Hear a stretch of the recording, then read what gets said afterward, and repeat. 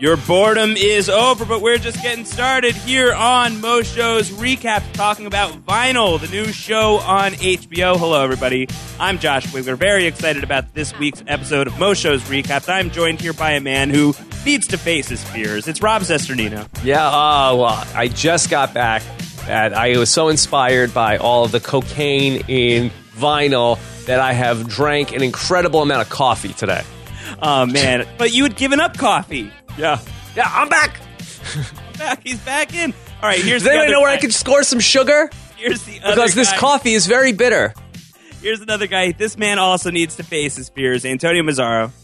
I'm afraid of what happens to that coffee with no sugar. I got some cream for you, Rob. Would you like a couple creams? Yes. All right. 2 creams and a little bit of sugar, and you're good to go. Yeah, I'm ready to go. It turns out to you nice. Turns out to him knows. Yes. That's Rob's joke. I took it. Feel free. I took it from you. We're talking Vinyl this week on Mo Show's Recap. Guys, how you doing? Very good. Very excited to talk about this. Very good. Very excited to talk about this. You're both doing the Andrew Dice Clay repeater routine. Is it Very the good. Very excited to talk about this. What he's trying to say is he's doing very good, and he's very excited to talk about this. Ah, yes, that's correct. Yeah. All right. Well, let's hit this podcast over the head with a bottle multiple times. We're talking about Vinyl, new show that's on HBO about sex, drugs, rock and roll. I guess a little coffee is what we're sort of driving at right now. Coffee in quotes. That's the parallel. When they make the story of podcast, that's going to be instead of cocaine. That's what it's going to be. Yeah, you're going to have Ray Romano busing to your office with big bags of grains. Juno Temple. You want decaf? Yeah. Juno Temple got a couple beans in her in the front of her dress. Oh my God, there's too many ways to go with that. Yikes, sorry, I did not mean that. But we're as moving. picked by Juan Valdez. We are moving away from that comment and talking about Vinyl. It is from Martin Scorsese. It is from Mick Jagger, moves like Jagger. It is from Terrence Winter of The Sopranos and Boardwalk Empire Winter's fame. coming. It is starring Bobby Cannavale, not Carnival, also an HBO show that was tragically ended way too soon. What do we need to know about this show beyond that, Antonio? What's the setup here on Vinyl?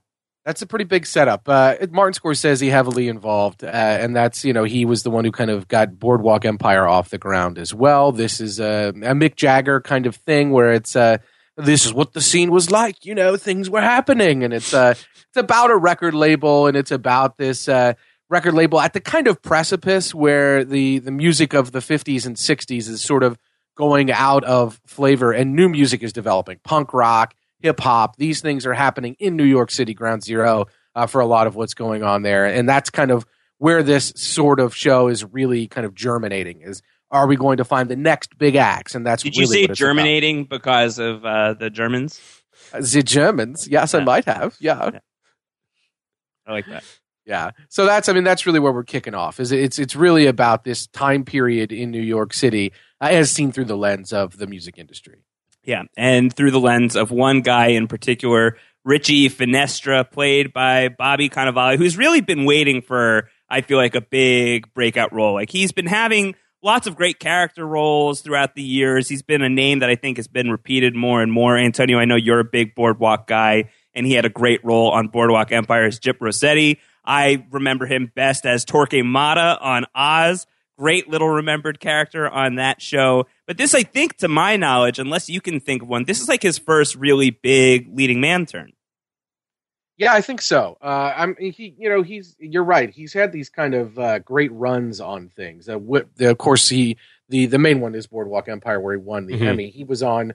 You've probably seen him on things like Will and Grace. He popped up on. He had some, show. He just shows up on TV a lot. Nurse Jackie had a little bit of a run on. He was in Ant-Man. He just kind of is always the second guy or the third guy, but he has this presence. He's 6'2". He's got kind of a deep voice, and he's really always been on the precipice of breaking out into his own role. And this is certainly his vehicle, 100%. Yeah, 100%. Rob, what's your take on this show so far? We were talking a little bit about it earlier in the week when you had started digging in like the wee hours of the morning. You were doing some really early morning watching on Vinyl. Yeah, I tend to watch these things at like 5 o'clock in the morning when I take over my shift of watching the baby. And so, but it's, it's having something like this to watch is what sort of like keeps me sane at that time. Otherwise, I would just be like really in a very bad place. But so I'm excited to have something to watch. And, I had heard very mixed reviews on Vinyl. And I have to say that I think it's an interesting show. I think the thing for me is it just feels like you kind of know exactly where this is going. And I find that it's the show that I don't know how close I need to pay attention to it because I feel like I could pick up at any point exactly what the story is and where it's going. Right. Where do you think it's going? What do you mean by that when you think that you know exactly where the show is going? What are some of the cues that are leading you towards the next conclusion? Well, to me, I feel like that this show is basically if Boardwalk Empire and Mad Men had a kid. And I feel like that's what this show is. Of course, you have Bobby Cannavale and then everybody, Terrence Winter and Scorsese from the Boardwalk Empire side of things. But then also, I feel like where Mad Men ends in 1970 in New York City, this sort of picks up 1973 New York City. And you have this same sort of thing where this Don Draper-esque type character, this flawed man, anti-hero. This real Dick Whitman of a guy. Right. So he's there and he has a troubled marriage and he's trying to get people like he's a visionary and that the people at the company don't see things his way and he's fighting against the bureaucracy. And then at the company, everybody else is an idiot except for this one young upstart girl that he sees the potential in and that she's the only one that even though she's like a lowly assistant that it seems like we're going to follow her trajectory up in the company. So It just really feels like in a lot of ways, Mad Men set in a music label. It's interesting. I think that Boardwalk Empire is the obvious touchstone for a show like this because it reunites a lot of the creative team behind that. But Antonio, do you think that's fair? Do you think that it's also kind of a close cousin of Mad Men? 100%. I had some of the same thoughts, mainly about the Juno Temple character, as Rob's saying, the sort of upstart girl who... Sort of Peggy Olsen-ish. Peggy Olsen, for sure. That she starts in the secretary pool. She wants to be something bigger. She takes her own kind of ambitious way about getting there and really is pushing herself forward and needs some opportunities and some help, but also really wants to drive herself forward. And in many ways is sort of an opposite of the lead character, or maybe that you can see like the early kind of stages of the lead character, like what this person may have been like at a certain point, even though the genders are different. I think there's a lot of similarity there. And then, of course, picking up in New York City right at that same time period, it's very natural, I think, to see this as sort of the next evolution, a show that takes place in the early 70s in New York where Mad Men left off right at 1970. I think that there's a lot of connective tissue there for sure. Yeah, I think so too. I wonder, do you think that that's such a bad thing? Because for me, I don't know that it is. If it's, if it's an artfully done show, if it's a well acted show, if the characters are fun, I really like the ensemble. I love the American Century coworkers, all of those people. Like you do get a little bit of a Sterling Draper, Cooper Price sort of feel from some of these people. If it's done well, Mad Men's gone. Is there anything wrong with the idea of having sort of a spiritual successor to it? I don't think so. No, I'm perfectly fine with that. And I'm not a New Yorker by any stretch. You guys have a lot more of your kind of roots there. But for me, I find it fascinating. I like especially when there's real life incidents that come into play, not things that are the major portion of why the episode happens. Matt Weiner always did a good job of that on Mad Men. Things that were kind of happening in the background or incidents that were taking place that we look at historically as major incidents, but at the time really didn't play a part. We could get to a New York City blackout, for example, in the context of this show, which a lot of people believe is what gave birth to hip hop. There are a lot of things that were kind of cultural touchstones that we could hit by placing ourselves in this great city in this time period. So I'm fine with it. To me, with the Mad Men thing, though, I think it would be fine if it was like tonally a successor to Mad Men. But I just feel like it's almost like a reimagining of Mad Men set in the same world where you have these same sort of archetypes at the center of the show. And so to me, it just seems too familiar in some ways. Like I wish that they would have had some way that they could have changed things up in terms of just how the show and the story was told between these two sort of, it feels like the principal characters that were going to follow their story between the antihero and also sort of the, upstart receptionist who he sees the potential in at the company. Right. Yeah, and of course it's advertising industry. They're drinking and smoking all the time. Record industry. They're doing all kinds of drugs, every drug they can possibly find. I mean, there are these analogs there for sure, and I think that they have to be cognizant of that because they have to be careful. I think not to just strictly parrot what's going on, and I think the time periods may give them the opportunities to branch out a little bit from that and bring a lot of different forces in. But I mean, even down to look in Mad Men, there's a big sequence where Roger Sterling doesn't want to do a business deal with a Japanese company because he has issues with World War II. And here we have a business deal with Germans that won't go down because of issues with World War II. Right. So there are just direct similarities there.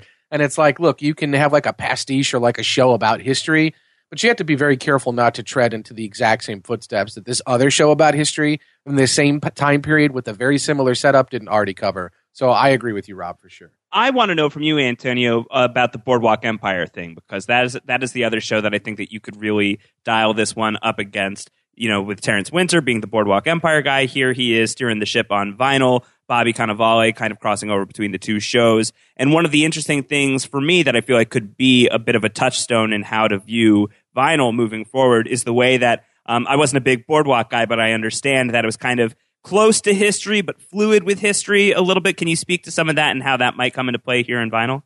Yeah, so I mean, I think that that's a big part of it. In Vinyl, in Boardwalk Empire, for example, the Nucky Thompson character was based on a real gangster, but not specifically a telling of everything that happened with that gangster. They took a guy who was kind of a New Jersey hybrid politician gangster who got into some trouble, but also tried to run some things. And then they really kind of extrapolated that out to this Steve Buscemi character. And they had him interacting with and encountering very famous people, Al Capone, Joseph Kennedy, people from history, other gangsters like George Remus and Waxy Gordon, and all of these other people that are famous in the annals of that kind of time and space.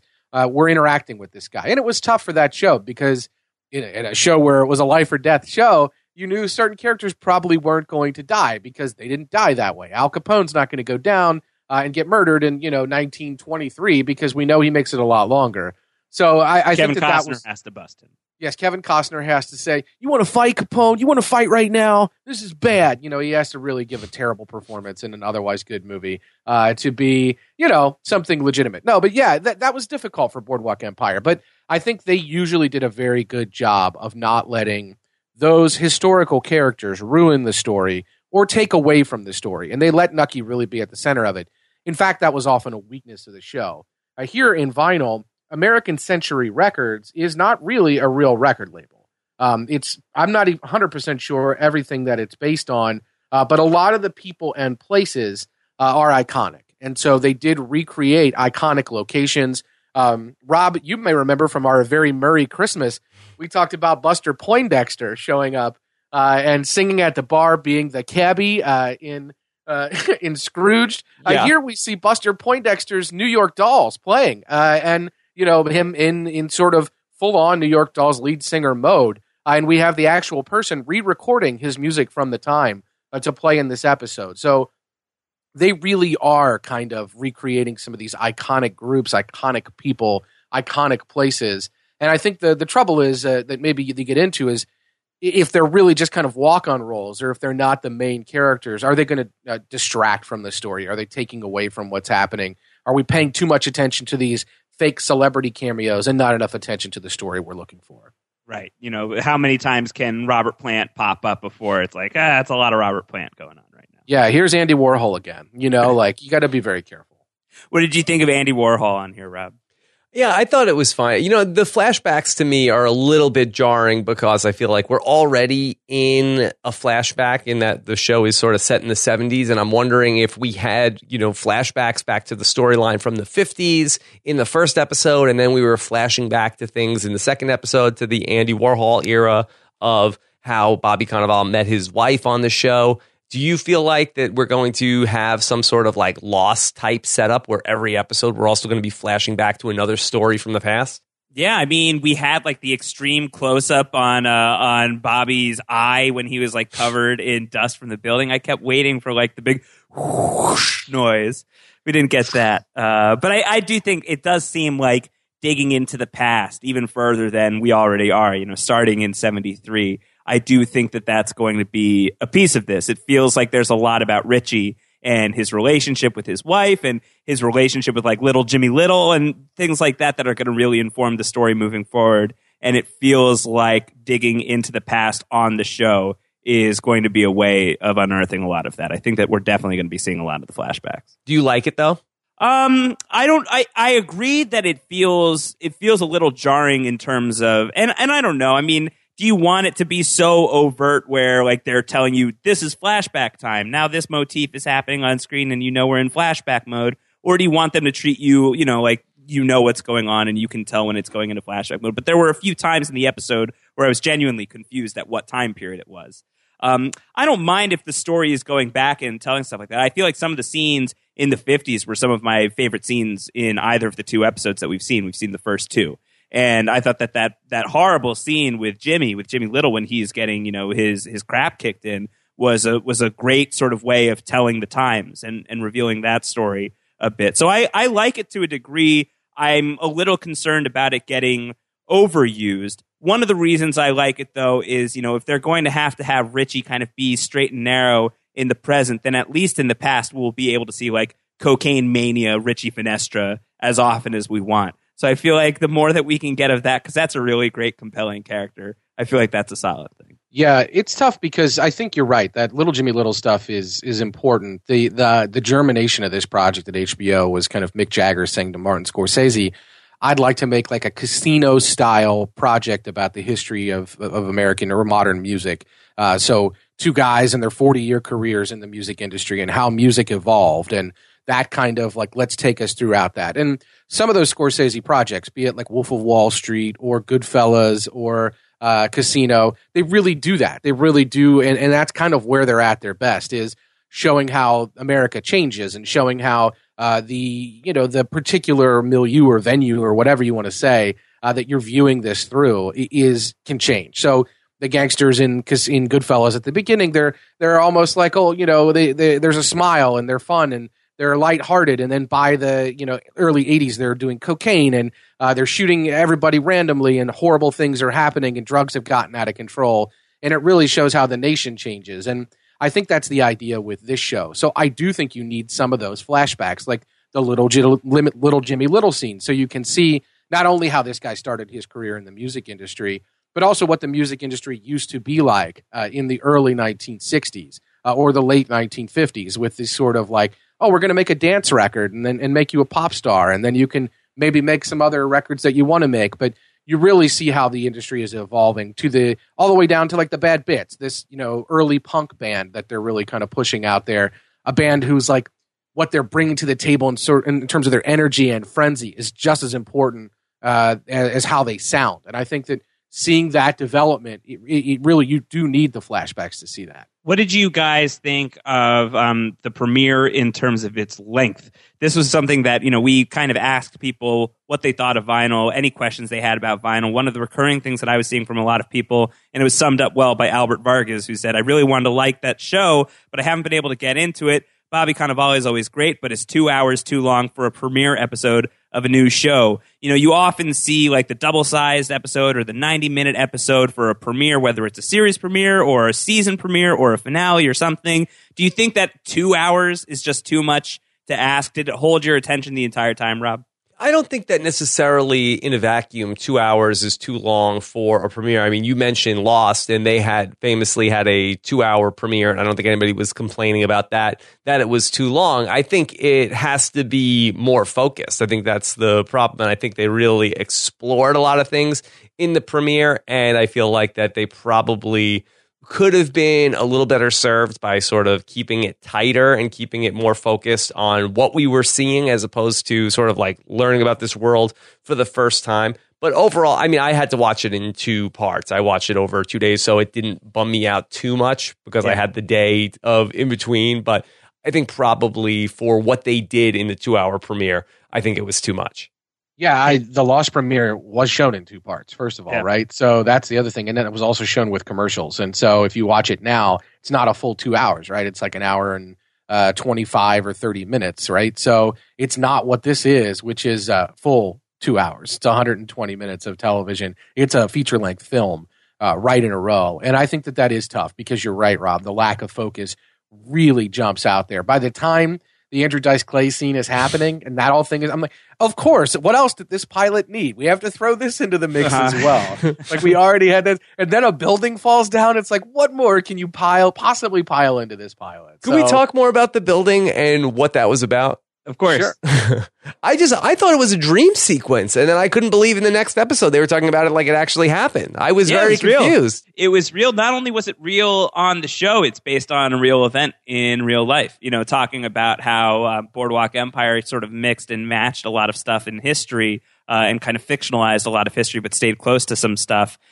Same deal here. There's a great piece on Vulture on New York Magazine's website about the collapse of the Mercer Arts Center in Greenwich Village, which is apparently really close to where I used to live. In 1973, August 3rd, 1973, some of the details are different. I don't know if there was music playing. I don't think that it was the sound of music that brought a building down to its knees or anything like that. I think it was like a poor construction that was just very old and ancient. Yeah. We'll link to this in the show notes, but there's talk about how 300 people escaped on time, 4 people were killed. So it was based on a real thing. And in the show, yeah, very, very real. That absolutely happens to Richie. And I was with you, Rob, for a minute there. I was like, is this just some sort of fever dream he's having? Especially as he's like in the middle of the crowd and sees the cracks on the wall and the pipes bursting, and he seems to be the only person in the entire room that notices. And he's on an insane amount of cocaine. Yes. Having had a lot of clean time, it seems like. So it's like not only is he on an insane amount of coke, but it's not like this is a guy who has been doing a lot of coke over time. Like He's been clean for a while and he's on a real bender. And then how about the fact that then that's like the inciting incident of his whole different change in philosophy in terms of the direction of the company? Yeah, I think it's interesting. I mean, there's obviously the visual metaphor of, rising from the ashes and all of that, and, having kind of this phoenix moment of being reborn and rediscovering your passion and going out and doing it. There's that. There's also the fact that he's on a heavy amount of drugs when a building falls down on him. And I think that it's pretty clear that he proceeds to continue being on a heavy amount of drugs for the next however many hours without any sort of break, and make some very bad coke-fueled business decisions. I think the moral of the story is if you really want to take your company back and you want to succeed in business, you have to do a lot of coke. I think that's what the show told me. You have to go watch Bruce Lee movies and break your best friend's nose. Yeah, you have to murder someone accidentally, but also on purpose. Yeah. So I don't know. It takes after a stolen kiss. Yeah, yes. It takes, I don't know, it takes a falling building to kind of wake this guy up, or to like, maybe it's like the head injury that is causing him to do all of these awful things. But yeah, that's the inciting incident for what seems to be the rest of Vinyl. It seems like it's going to be life before the building dropped and life afterward, which is, I think, kind of interesting. But I'm with you, Rob. I definitely thought at first, it's like, what is happening here? This can't be real. Yeah. Well, and I think a big part of it is I think you're also meant to think that seeing the New York Dolls in that venue and really feeling that music, and also being high, of course, but feeling that music and being out on the streets doing the kind of work that he probably hasn't been doing since he's really been an executive, getting back to his roots, listening to music and seeing how people respond to music and wanting acts like that on his label. That sort of also really pops before the building ever falls. He's really in the zone and feeling it. And I think that that's a big part of it, too, is we're supposed to think that this guy, not only does he have a good ear, as they say a couple times throughout the pilot, but he's got this sort of preternatural ability probably to be ahead of the curve. And I think that when you talk about Rob assuming where the story's going, I assume he's going to be onto a few things. Like he's really curious when he sees this DJ playing more than one record at once in this sort of street party. What is this? What is this crazy music that I'm hearing here? Could this be hip hop or dance music? I don't understand. So I think that there's a lot of that too, that this is supposed to be this guy who is this sort of savant when it comes to identifying new sounds that people will come to love. What do you think, Antonio, in terms of this show and the music? And, I'm not a big music history buff or anything like that. Rob, I don't know if you're a big music guy, would you say? I would say not a big music guy. But Antonio, I believe that you are correct. Yes, yeah, I am. I mean, I'm no James Keast of Exclaim magazine, but I'm a big music guy. But what do you think of what do you think of this show from that standpoint? Is this getting things right for you? Is it getting things done in an entertaining way? Are you liking it from that standpoint? I actually think it's a little heavy-handed as a music guy. I think it's a little there's a lot of buzzing going on and a lot of like, look, it's like a Forrest Gump kind of thing. It's like, you on one night you were able to. Is Richie going to get shot in the buttocks? I don't know if that's going to happen. I don't know if he's going to go on a cross-country run. I don't know if he's going to get a boat. I really don't know where this will end up. But it's sort of like, of course, on one night you're seeing famous DJ and you're seeing the New York Dolls and this is New York and it's 1973. This can happen. So I think there's some of that, and I think that that's a little bit heavy-handed. Some of the talk that's going on, they're mentioning a lot of acts, and they go all the way back. They're doing this 40 years in music. So they're like Screamin' Jay Hawkins, or when I first heard Bo Diddley, or all these people. And the show throughout is featuring these kind of interesting sequences where they don't seem to be taking place in the time or space of the show, but they're taking place on the sets of the show. So we see people we see a Jerry Lee Lewis singing Breathless in like the conference room or wherever at the, just these things that are happening, and they're weirdly lit, and we don't know if they're supposed to be dream sequences or what they are. So I think that there's a lot going on there with regard to the music history, and the characters are certainly mobbed up in that music history. I did think it's a little heavy-handed, right, to have the A&R reps sitting around listening to ABBA and being like, oh, they're like a Norwegian act, and they're terrible or whatever. And then Bobby Cannavale walks in like, they're going to fill up stadiums. It's like, oh my gosh. I mean, I don't know. I just feel like that's just a little heavy-handed for me. But I appreciate it. I love music. So it's great to see all these things being featured and talked about. And Martin Scorsese, of course, probably more than any director in America, at least, especially, has really mixed music and film, especially pop music. So it's fantastic on that level, but it's a little heavy-handed. Well, yeah, he's always been super into it, but from being the guy behind The Last Waltz and everything like that. So I think that in terms of having a great filmmaker linked up with a show that is deeply, deeply rooted in music and music history, and especially this time in music history, I feel like that's a really great match between Scorsese and the material. Yeah, it is. It's just the show's kind of, because the show is about like a record label at this time in New York, and this guy who is a really great kind of eye for talent. I think that it's just a little heavy-handed with some of this stuff, and it's a little uncomfortable to me. I know there's snickering going on. Well, you don't want him to like burst in the room and say like, "We didn't sign ABBA, Mamma Mia, what's going on around here?" Here we go again. Yeah, think about it this way: like you conceivably, and this is going to be something that's on both of your guys' radars. You could conceivably say like, it's a young Bruce Springsteen that he encounters. Oh, there's a young Billy Joel. And it's like, I don't know. Cause Bruce is in his early years in the 64 to kind of like 74, 75 period, he's around those areas and he's performing, but he hasn't hit it super big yet. So it's totally feasible. If we get Stevie Van Zandt on the show then. Playing younger, that's not going to work, Josh. I got news for you. Maybe he could be Stevie Van Zandt's dad. Yeah. That guy already looks like a D- in a stage makeup class when he's in a normal show. Like, this is not going to go well if he tries to play younger. And first they take Lilyhammer, and now you have to take a Lilyhammer to the man's appearance. Yeah, I'm just saying. It's like a Jonathan Banks situation. Yeah. So I mean, there's just there's possibilities for all these things, and it's all right. I mean, the thing about Boardwalk Empire is, and Mad Men as well. Mad Men, of course, Conrad Hilton comes into play somewhere in the course of the story, and they don't change history with Conrad Hilton. He doesn't really detract. He's actually really interesting when he pops up in the story, but he's a real person, and it's just tough. I think the show could go the wrong direction in this regard, and it concerns me a little bit. Rob, what do you think about some of the characters here? Are you liking Bobby Cannavale, or is he too Don Draper for you? No, I like him. I mean, I hope that my comparison to Mad Men doesn't mean to say that I really dislike the show or anything. But I just seemed very familiar territory. But I did like Bobby Cannavale very much on that season of Boardwalk Empire that he was on. I mean, his whole thing is that it's just like he can snap at any moment in any scene. And, he's really taps into that here. So I really do like him. I especially like Ray Romano here. I think he does a really good job. Like, he's very, very subtle and dry. And, I always like Ray Romano, but I think he's especially good here and in a dramatic role. Yeah, Zach Yankovic. I love Romano in this. I really do. And I think he's proven to be a lot more beyond the kind of sitcom star Ray Romano that we all knew from Everybody Loves Raymond. He's already kind of established a lot of credibility through things like Men of a Certain Age and Parenthood. He's had some really good turns on those shows. But he's great in this. I really like him.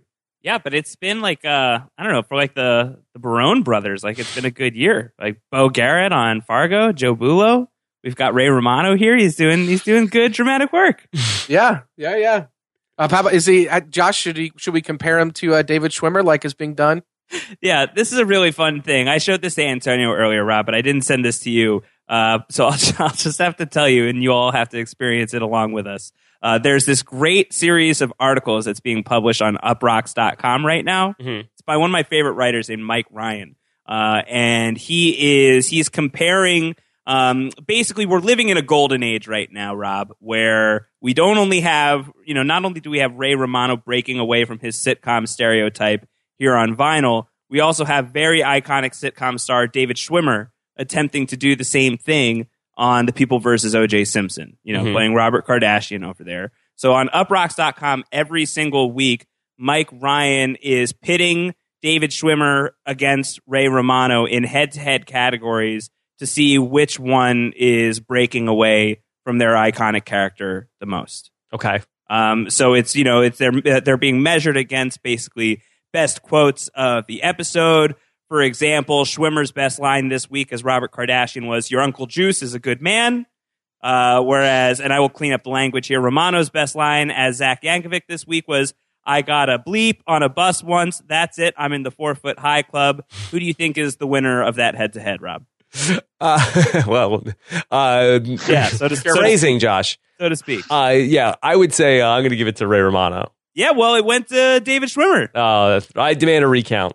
Yeah, I don't agree with Mike Ryan's choices on the winners of some of those, but I think the articles are hilarious. The articles are great. I recommend them to everybody. Very fun, especially if you're watching American Crime Story. You guys both keeping up with American Crime Story? I'm following it, but I'm not current up to date. I think I'm probably 3 episodes, and I think I haven't seen this week's yet. How's it going, Antonio? You're watching. I'm watching it almost as it airs. I'm hooked. I'm all in. So I finished the book, the source material that it was based on. I want a sequel, but I don't know how we can get a sequel with OJ. It's difficult. I think it's gonna be tough. I think civil trial. Maybe the civil trial, or maybe the other thing that got him in jail at this point. I feel like that stuff could be covered this season. I don't think that's off the table if it goes in that direction. Interesting. Yeah. Anyway, we'll see. Jury's out on that, or not really. I think the jury is in. Jury is in. But yeah, I think Ray Romano is great. Ray Romano getting kung fu chopped in the face and having this horrible bandaged face for the rest of the episode was really kind of a thing of beauty. Yeah. I mean, it was very dark for him, the second episode. Super dark. Yeah. He was about to kill himself, right? That is where we were going with that character. Yeah. So yikes. Yeah. He was certainly considering it. That was in play for sure. Mm-hmm. That seemed to be in play. But yeah, I mean, I don't know. I don't know where the story goes with this guy. I don't know where the story goes with American Century in terms of now they've said no to the German buyers. They're going to try and do it on their own. Everybody was counting on this big buyout, and we see, at least through Zach Yankovic's perspective, we see that it's so bad that he is willing to just off himself. So I don't know if there's any climbing out of the hole or if this is sort of like an inevitable tailspin for a lot of these characters, but it definitely seems like these guys are kind of in a bad way. Yeah, what did you guys think of Max Casella as the head of A&R, Julie Silver? Amazing. Yeah. No more Doogie Howser in that. Although I feel like Max Casella, by the way, 48 years old. Is that true? Really? Yes, I feel like he could probably play 18. Honestly, wow. So he's the anti Van Zandt. He's gonna do Vinny Del Pino again. Yes. Yeah. But he was always good on Boardwalk Empire too. And he was in The Sopranos, so I feel like that he's really done a good job sort of clinging on to these Sunday night HBO shows. Mm-hmm. Yeah, he's held on for dear life.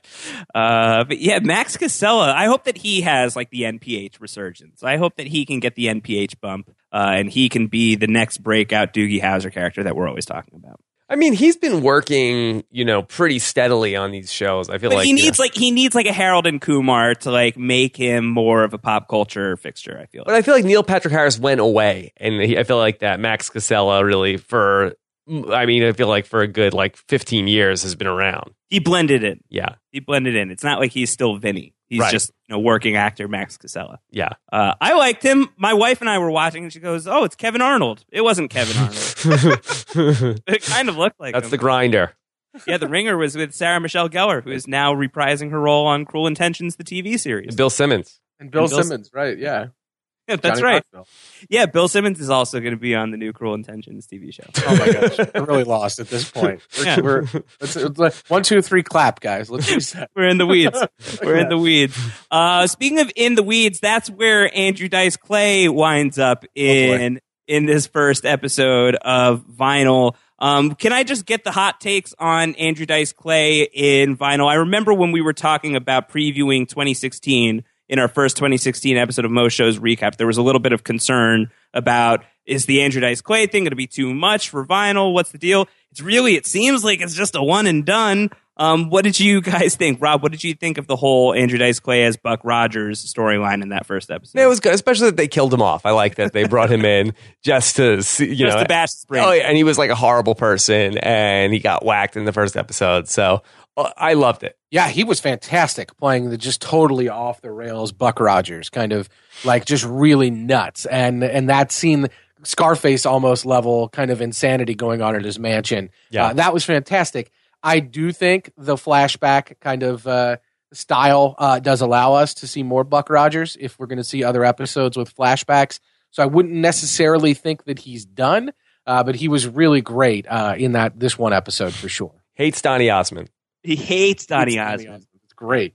He's a big hater of Donny Osmond. I don't know. I mean, is there what was the relationship between him and Richie? I mean, he's a radio station owner and everything like that. Is he super close with Richie? Are they? It didn't seem like they were close friends or anything. So I don't know how deep into the past we would have to go to see more of Buck Rogers. Well, I mean, it sort of, the show kind of lightly introduces the idea that in order to have hit singles, you needed these really influential radio people to play them. If they controlled what was on the air in major markets, then they controlled whether or not people would hear your music and buy it. And so I think that's the Buck Rogers role. It's more of a business relationship, but he's the kind of guy that you really have to put up with and you don't want to, but he's the kind of guy that can really hurt your business. When he talks about, for example, the Donny Osmond incident, getting him to not play their music, it's going to ruin their company within a month.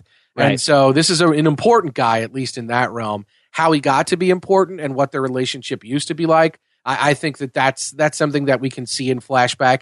We see like a flashback of Ray Romano, for example, delivering some payola in a flashback. So it's possible we're going to see the Buck Rogers relationship sort of develop over time as well. Why did things escalate to the point where he had to have his brain smashed in with a trophy, and then when he got back up onto his feet, he had to have his brain smashed in even further with a vodka bottle? It's a fair question. I don't know. I think that's the question. That, just because it was gross and we needed a gross thing in the first episode of the show? I don't know. I have a real issue with, like I said, with them throwing in a murder on top of everything else because, now it seems pretty clear going forward the story of the show is going to be, can they get their record label really moving? And if they've got 30 days hanging over their head, what kind of success can they have in the next 30 days to buy themselves a little more time? And who are their next big acts going to be? And is, for example, just little Jimmy Little going to come into play here and be somebody who they really reform that relationship and they find some way to bring him back into the record label? Are those things going to come into play? That's all well and good, but there's this stupid murder story hanging over the plot as well. And does that Very resolve Friday itself? Night Lights season 2. Yeah, it's just it doesn't. Yeah, exactly. It doesn't Bobby need to happen. Landry. Bobby Conner Landry. Yeah, this is no good. I don't know. Well, that guy, in fairness, he was hanging out with Andrew Dice Clay for 2 days straight. You know, you could kind of understand why he's like, oh, we gotta take him out. We gotta kill him. It's just, yeah, that's true. I mean, he'd heard Dice's act over and over and over again. He's like, listen, I know why Bo Peep went up the hill. Like, I understand. So, no, I don't really know. I just don't. Whatever. I guess the show needs murder too. But it was also, I think, the other thing. I mean, I thought it was an entertaining scene enough. I like that he knew Frankenstein well enough to know exactly when to shoot Frankenstein in the head and to make sure that he falls over. I thought that was kind of funny. But it felt so much like, I don't know, it felt like a scene that you had seen before. And it specifically feels like that drug dealer scene from Boogie Nights. Yes. It's the scene that's constantly being referenced when you talk about this Andrew Dice Clay scene. Rob, you saw that too. Yeah. I mean, Boogie Nights is one of my favorites, and yeah, it definitely did have that feel where things are really getting out of hand with the guy who's really high on drugs and the guy coming over who's not. And, you know, different intentions on the parts of the people that come to the house, but definitely had that same sort of, you know, madness to the scene, especially when he takes out a gun. Yeah. I feel like if we had Tom Jane in this one, like if we could have carried over his character from Hung and had him hanging out here in Vinyl, it feels like it would have. Yeah, if he could have been around in this scene in Vinyl, maybe it would have connected a little more. It felt very familiar to that to me. So I kind of feel it. I think that it was a big scene. It was sort of the big scene of the premiere, and it felt very much like, you know, if that edict is Mick Jagger saying, "I want you to do the Rolling Stones like Casino," then like you can kind of see why that would sort of line up. Yeah, I understand that. It's just it really, I think it's because the pilot was 2 hours. It's like, what else is going to happen? Oh, 3/4 of the way through, going to be a horrible murder. Okay, I got it. Yeah. What did you think of the Nasty Bits starring Mick Jagger's son as the frontman of the Nasty Bits? Oh, I had no idea. Yeah, James Jagger. It's a great name. Yeah, I mean, nepotism is what it is. Like, it's no joke. But I think that he is in music. I do think that he and Mick Jagger are writing original music for this show. I think it makes some sense to have somebody that has a little bit of presence like that, and you can just feel like there maybe is something about him. Rob, did you think this guy might have been a musician at the very least, or did you think he was only an actor? Or what did you think about the guy not knowing that he was Mick Jagger's son? Did you think it was Theon Greyjoy? No, I didn't. But I was really struggling with, am I supposed to think that this band is really good and the people that say he's bad just don't see it? Or am I supposed to be thinking that this band is bad and the girl, Juno Temple, is just, you know, for whatever reason, she's like just trying to impress her boss and they're not actually good? I basically just like pieced together that, okay, it seems like that's being set up as sort of like the Peggy Olson character, that they must actually be good. Everybody else must be crazy. But I couldn't tell from the actual music they were playing. Yeah, and I wouldn't say that they were supposed to be good, quote unquote. I think they're supposed to be ahead of their time in a lot of respects. And I think that your mileage may vary on whether you like music like that most people consider good. Like, Rob, if you put on like Nevermind the Bollocks, or you put on like if you put on like a Sex Pistols album or something like that, are you thinking this sounds good? This is good music, and maybe not. I mean, a lot of people would hear punk and think, I don't know about this, especially the early stuff, because it is so different. It's raw, it's loud, it's in your face. You can't really understand the words that are being said. All of the things that Max Casella said kind of about the music are what I think people feel about punk rock that don't really are not really into it, and that doesn't mean that they're wrong. It just means it's not music for them. But the people who are into it probably look at a band like that and say, wow, they've got a lot of energy. They're really intense. Maybe they're not playing complicated music, but I really like what they're bringing to the table in terms of the reactions they're getting out of people. So it's tapping into something that, unless you're really feeling it, you're not going to feel it. And so I don't think they were supposed to be good per se. Yeah. He was into fighting, effing, and nothing. Those are his three interests. That's a lot of Solid punk rock hobbies right there. Yeah, that's a lot of punk rock. Effing, fighting, and nothing. Antonio, you wanted to talk about the opening credits because you've got some scoop on the opening credits. Oh yeah, it's kind of fascinating. I don't know what you guys thought of the credit sequence. It doesn't appear in the pilot episode, but does appear in the second episode. and it's really just sort of a very extreme close-up of a record player, Needle, playing over the grooves of vinyl and jumping in and out, and this sort of frantic kind of explosive type of music that's playing over it. It's not an old song. It's a song that was written for the show by an act from Kentucky that I really like, called Sturgill Simpson. He's kind of an outlaw country guy. He was not on a record label for a really long time. He doesn't really fit with modern country music. He talks a lot about psychedelic type stuff. His second album is really a lot about that. So I think he's an interesting choice for this show because he doesn't really fit in our current time period, and he is a throwback to the 70s in a lot of ways, and he is the sort of drug kind of laden, just in your face, intense outlaw kind of music. So they specifically, like I said, they got him to write the song for the show. It's an interesting fit. I don't know if he'll do anything else for the show or not, but I really like it. What do you guys think of the fact that Vinyl has already been picked up for a second season? It was renewed. I don't remember if they renewed it right before the premiere or right after the premiere, but it's been renewed for a second season. The ratings are not spectacular on Vinyl. I don't have those numbers in front of me, but it is not highly viewed right now. Do you think that is premature? Do you understand why HBO would give Vinyl another shot, based on maybe whether it's, the track record with what these guys bring to the table, what Terrence Winter did with Boardwalk Empire and everything like that? What's your take, Rob, on the fact that Vinyl is already coming back for a second season?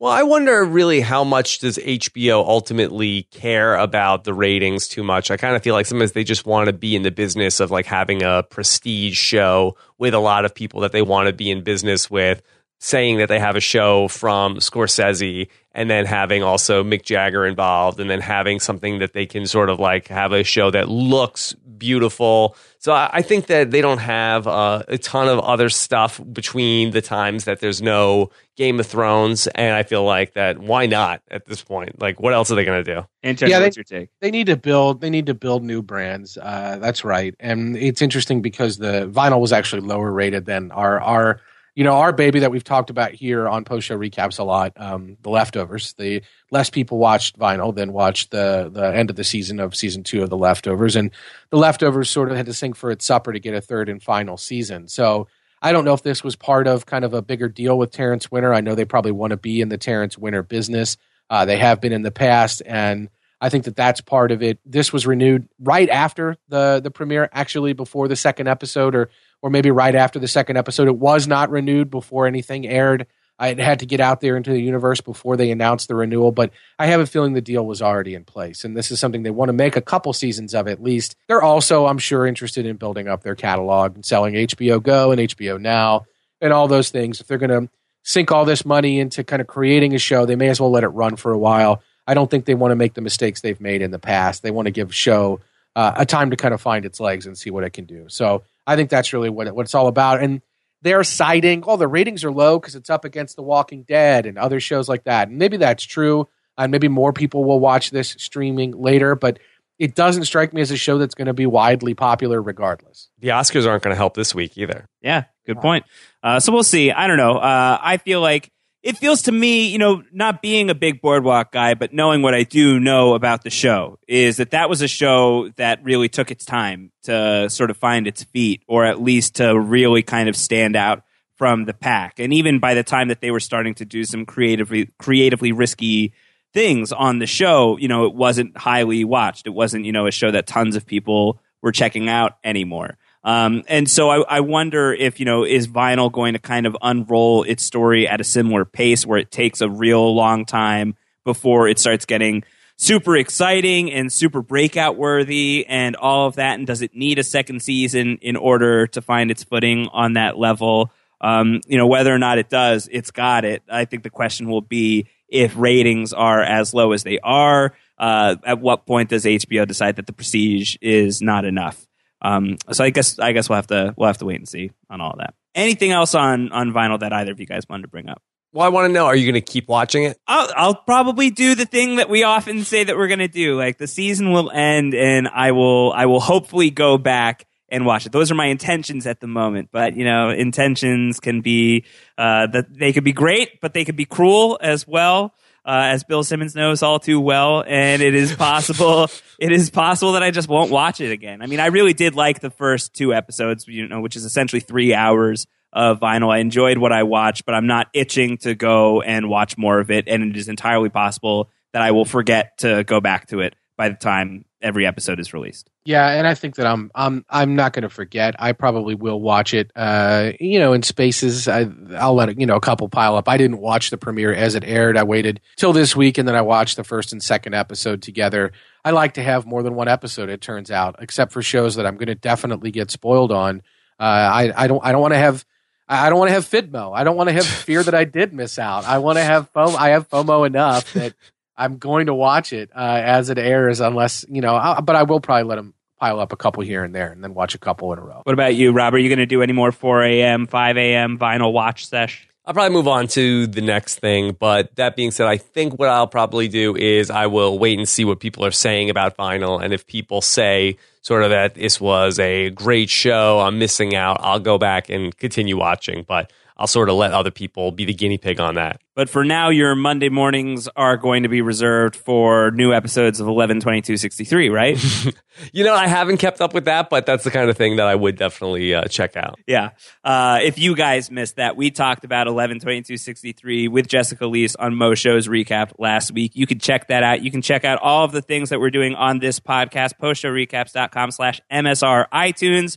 For everything we're doing on Post Show Recaps, postshowrecaps.com/iTunes. That's where you can subscribe. Follow these guys on Twitter. Antonio is at AC Mazzaro, 2 Z's, 1 R. Rob is at Rob Sesternino. I'm at Round Howard. We'll be back with another Mo Show's Recap next week. Antonio, what are we going to be talking about next week? Is it Agent Carter next week, Josh? I think we're going to get into Agent Carter here on Carter. Recapped. Carter. Sauces. Agent Carter. Yeah. We're going to be talking Agent Carter. Marvel's Agent Carter is wrapping up its second, maybe final season, not vinyl season. Its second, possibly final season next week. So Antonio and I will be together with Kevin Mahadeo, our resident comic book expert here on Post Show Recaps and Mo Show's Recapped. And Rob will be away doing other podcasty things. Rob, what do you have going on? Well, we got the return of House of Cards Season 4, and I'm very excited because I love House of Cards, but I just can't imagine that anything Frank Underwood is doing that is going to be more exciting or shocking than anything that's already happening in this year's presidential election. Right, because it's election season on House of Cards, I believe. Yeah, that's going to be the season that he's running for president of 2016, and then President of America in 2016. But I can't imagine how that's going to be more exciting than what's going on in real life. Yeah, so we'll have to wait and see. Rob's going to be podcasting about that with Zach Brooks. Really looking forward to listening to that. We've got all kinds of things going on here on Post Show Recaps. Walking Dead recaps, Better Call Saul recaps, Mo Show's recaps every week. We will be back next week. Until then, take care. Bye.